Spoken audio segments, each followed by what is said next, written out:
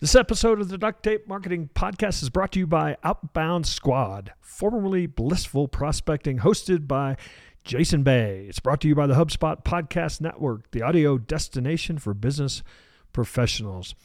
Jason Bay is a leading sales expert, and he talks with other leading sales experts to get you the information you need. A recent episode, he talked about how much time you need to spend prospecting. Really eye-opening. Check it out. Listen to the Outbound Squad wherever you get your podcasts.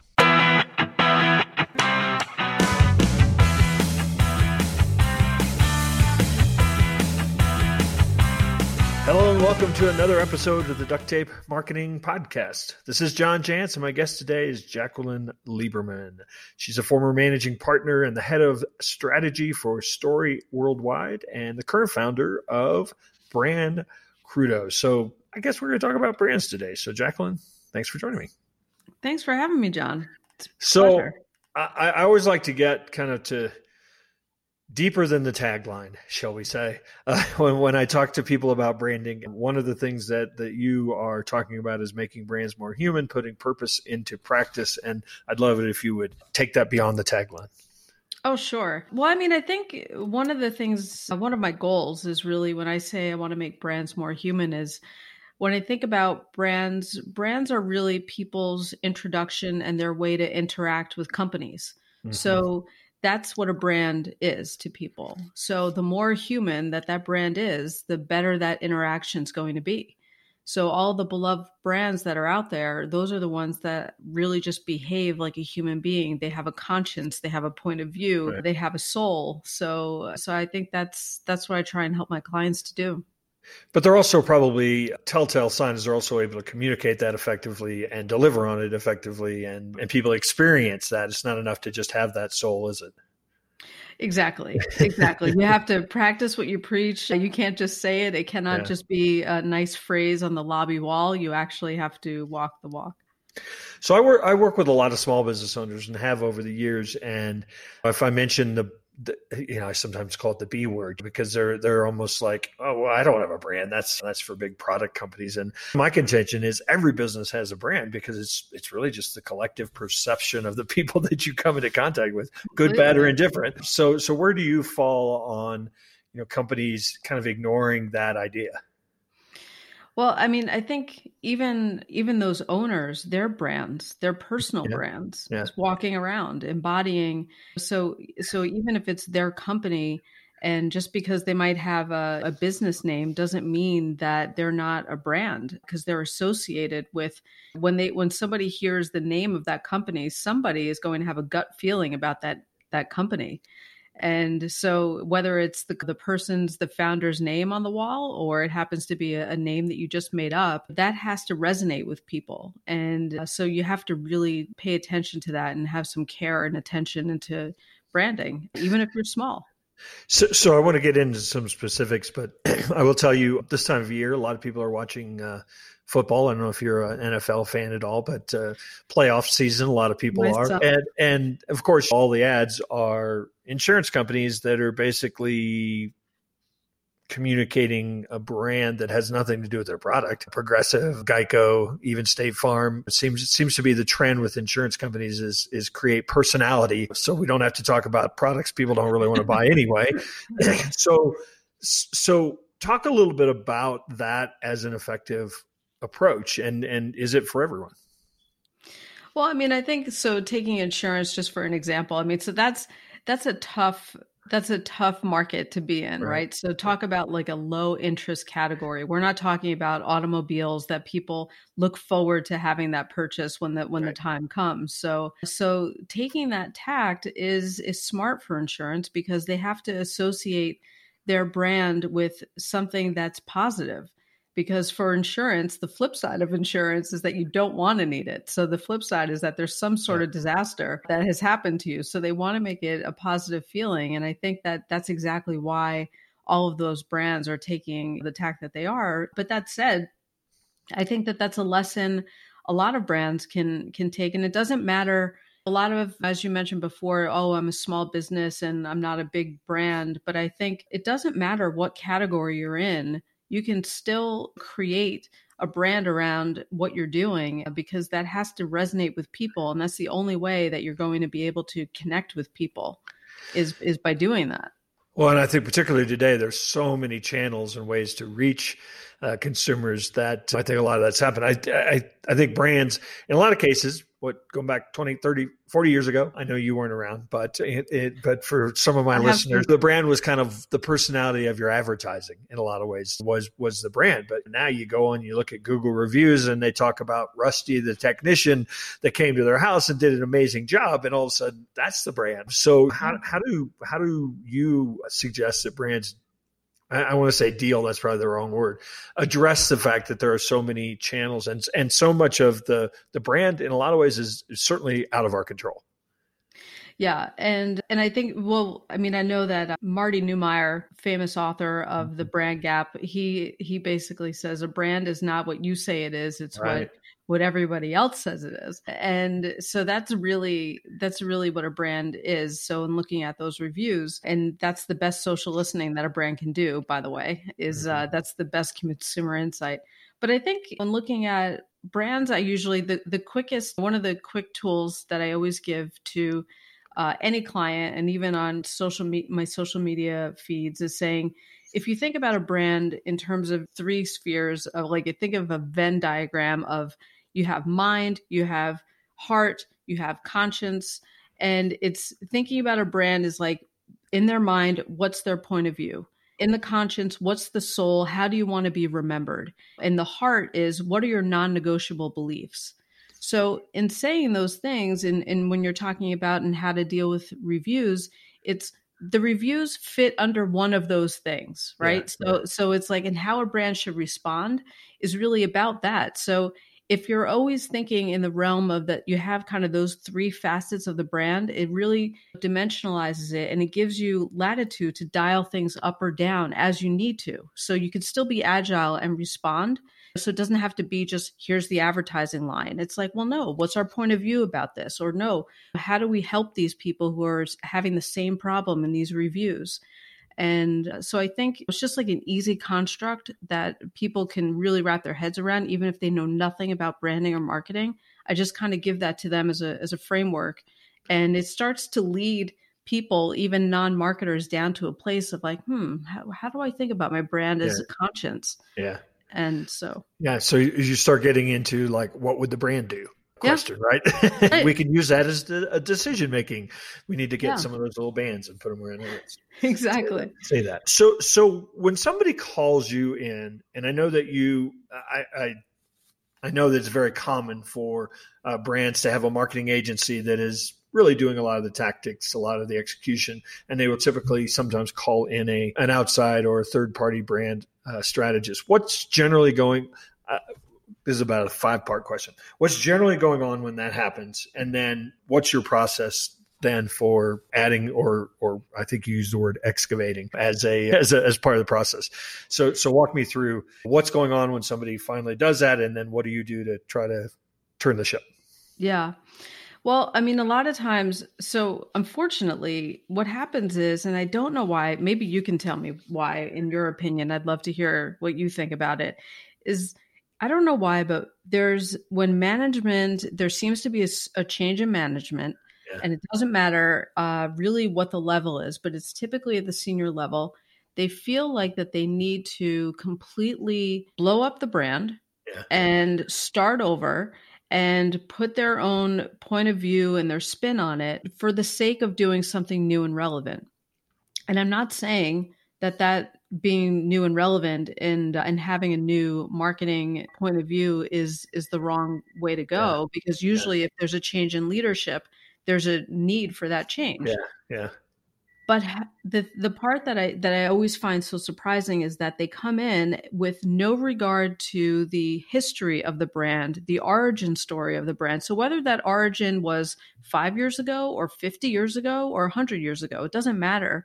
Every brand started for some reason. It was somebody thought of it for a reason. There was a value there. So typically what happens is I've gotten called in now more than I can count for that scenario where there's a change of course. The rest of the team doesn't agree. the senior management wants to go in one direction, but then there's legacy people who feel like that that it's in their gut that it doesn't feel right. Yeah. And they need like a third party to come in to just kind of almost do brand therapy. Yeah. To understand. So the excavating part is me talking to the CEO or the CMO and finding out, so tell me exactly, why is it that you think that this part of the brand needs to change? And very often, those are the conversations. That's when I start pulling out really the reasons why, because the reasons that they're articulating is actually not it at all. Yeah. And so when I start going in and asking those questions, well, tell me why and tell me a little bit more about that. And then I also will interview the other stakeholders, the people who perhaps have been on board for a while. And I start to kind of marry those two worlds together. And that's really the beginning of the new brand foundation. So it doesn't mean that we're forgetting the origin story, and it doesn't mean that all we're talking about is legacy stuff. It just means that we're creating a new foundation, starting from a fresh place that has everybody's input at the table. Does that make sense? Are you an agency owner, consultant, or coach that works with business owners? Then I want to talk to you about adding a new revenue stream to your business that will completely change how you work with clients. For the first time ever, you can license and use the Duct Tape Marketing system and methodology in your business through an upcoming 3-day virtual workshop. Give us 3 days and you'll walk away with a complete system that changes how you think about your agency's growth. The Duct Tape Marketing system is a turnkey set of processes for installing a marketing system that starts with strategy and moves to long-term retainer implementation engagements. We've developed this system by successfully working with thousands of businesses. Now you can bring it to your agency and benefit from all the tools, templates, systems, and processes we've developed. To find out when our next workshop is being held, visit dtm.world/workshop. That's dtm.world/workshop. Yeah, absolutely. But you could see the pressure, the internal pressure. The CMO just got fired. The new CMO is not going to make any headway by saying we're just going to keep going down this path, right? Exactly. So they do have to bring in kind of their ownership. This is sort of a weird question, but since we're talking about bigger companies, what role does politics internally play in the mess that gets made? Yeah, a lot. It's a huge role. And I think, and a lot of my role I end up playing is I am the facilitator, and I'm bringing all of these worlds together in a way that allows them to all speak their mind in a safe place. And I'm the one, so if I'm the one that's coming up with the insights and playing back what I heard, then there are no enemies made, because they can't argue really with me, because it's like, well, I'm saying, well, this is what I heard. Yeah. And so I become like the facilitator, the therapist, the marriage counselor, bringing everybody together. But at the same point, I'm also constantly asking questions to mind, well, why? And tell me more about that. And when you say your values are, you're a trusted brand, by the way, everybody says they're a trusted brand, but tell me exactly why you think that. So that's really a lot of what my role is to help get away from those politics and just kind of ask the right questions. How often do you get the chance to go deeper than marketing? So into sales, into service, into, pretty much every facet, because that's all part of the brand, whether people say it or not. So how often do you get that opportunity? Well, when I do workshops, I specifically ask for the attendees in the workshops to be all representatives from, and I ask for, give me somebody from sales, give me somebody from R&D, somebody who sits in customer service. I don't want all marketing people in that room. Right. So I say, if we have to make this a 2-part process, then let's do it. But I do not want to have all marketing people in the room because to your point, a brand is made up of all different facets. It's not just what the marketing team dreams up. So I need to understand the points of view. And very often, a lot of that insight comes from the people not in the marketing department. It comes from the people on the front lines, or the people who are thinking about the brand in different ways. Yeah, referrals rarely happen because of good marketing. Right. And yet most businesses, a significant part of their business comes by way of referral. And that happens because somebody had a great experience, not not because they saw a fun ad. It's true. So do you have any, I was going to say examples that you don't necessarily have to use concrete examples, but do you have any examples of where sort of typical gaps happen? And it's almost like there's no internal communication and that's creating a bad experience. Yeah. Well, I mean, there's one where there's a human legacy founder person who's either no longer with the company and the company is struggling with how to tell that story. So some struggle with, do we tell it at all? Or some are struggling with, how do we tell it and then tell it in a new way? Yeah. So that's a typical problem that I tend to face with clients. Another is, they have a really great mission statement, and all of the players are all kind of singing out of the same hymn book, so to speak, except they don't know what to do with it. So they don't know, like, they know why they're there and they're really jazzed about working there, but they don't have like that statement that actually, because it tends to be, a mission statement is also very long typically, as opposed to like a purpose statement, which could be very condensed and pithy and you can remember it. So really the recall is really how people start to embody it in their everyday life. So if you can't remember what your mission is, then it's probably too long and wordy. And you probably need to revisit it. But the other part of it is taking that purpose into practice. And that really is going right down to at the HR level of like, you need to put your purpose in your job postings, make sure you're hiring the right culture. You need to put it in your performance reviews, that everybody needs to be accountable for living the purpose and embodying it in your everyday jobs. Because if you don't bring it down to that level, then it really is just a nice statement in the lobby. Yeah, it's interesting. I think there are growing consensus among organizations that internal communications is actually where branding maybe starts. Yes, completely. So talk to me a little bit about whether what you've seen or maybe how you sort of advise people on that. Yeah, I mean, I think it's how people think about marketing. So people just think that marketing is this advertising box that you need to check in order to sell stuff. But at the same point, it's really having a group of evangelists who believe in it inside. So that's why when I talk about, I came from the world of brand storytelling. And of course, I believe in brand storytelling. But I also really started to think about and started my consulting around brand truth, because no one can argue with what's true. So if you could really, really believe it and believe it on the inside the walls, that's how the marketing really starts, because then people are excited to be at work. They feel well compensated. They feel well respected. And it doesn't matter whether you're part of the marketing team, you are marketing for that company because you're happy being there. Yeah. So you're creating evangelists inside the walls, and that's the first step of marketing right there. Well, and it's painful almost to see these companies that transparency is one of our core values, and then internally there's no transparency going on. Because I really think that's, excuse me, I really think that's the biggest disconnect is people sit around and come up with what should sound good rather than what, like you said, what is. Yeah, exactly. I mean, when it's and I could see why it happens, because businesses, they're myopically focused on the task at hand right in front of them. And they're trying to just get through what they need to get through, especially right now. Everybody is, having a hard time in all different ways.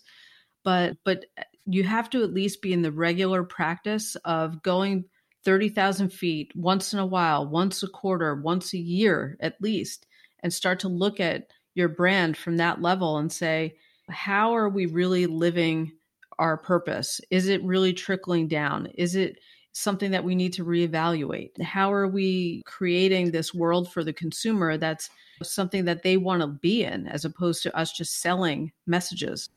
2021 is still going to be a year where I think people are reeling from 2020. And so is there a message of trends or behaviors or things that people need to be aware of or looking out for, or doing more of or doing less of? Or is it really just a matter of be true and stay the course?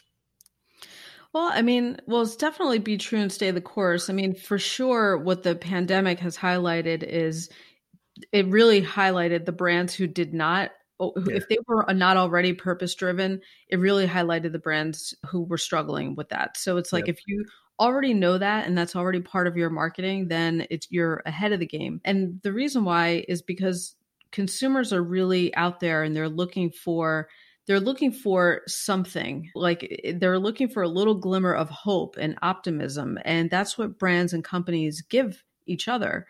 And so if you're just giving platitudes and you're not really doing anything of substance, then consumers are really going to look at that and they're making their choices because of that. And I think the brands who are winning right now are the ones that are really doing things that are real and not just marketing because they're trying to just hang on and survive.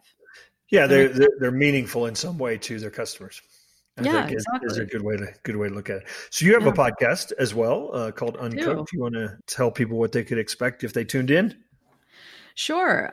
So I've been told that it's NPR-like in terms of the format, and I like to have guests on who either have a great brand story to tell. So if it's a new up and coming brand or even a legacy brand, I like to have brands on who have an authentic story and beginning that they want to share. And I try to dissect that in a way that I extract insights that really, if you're a planner, if you're a creative, a designer, account person, if you're listening to it, you can apply those insights directly to your work. And that's really what I'm trying to do is give people kind of like a marketing insights 101 that if you have 20 minutes from your day and you want to listen, you can listen to that and extract and apply to your work. Awesome.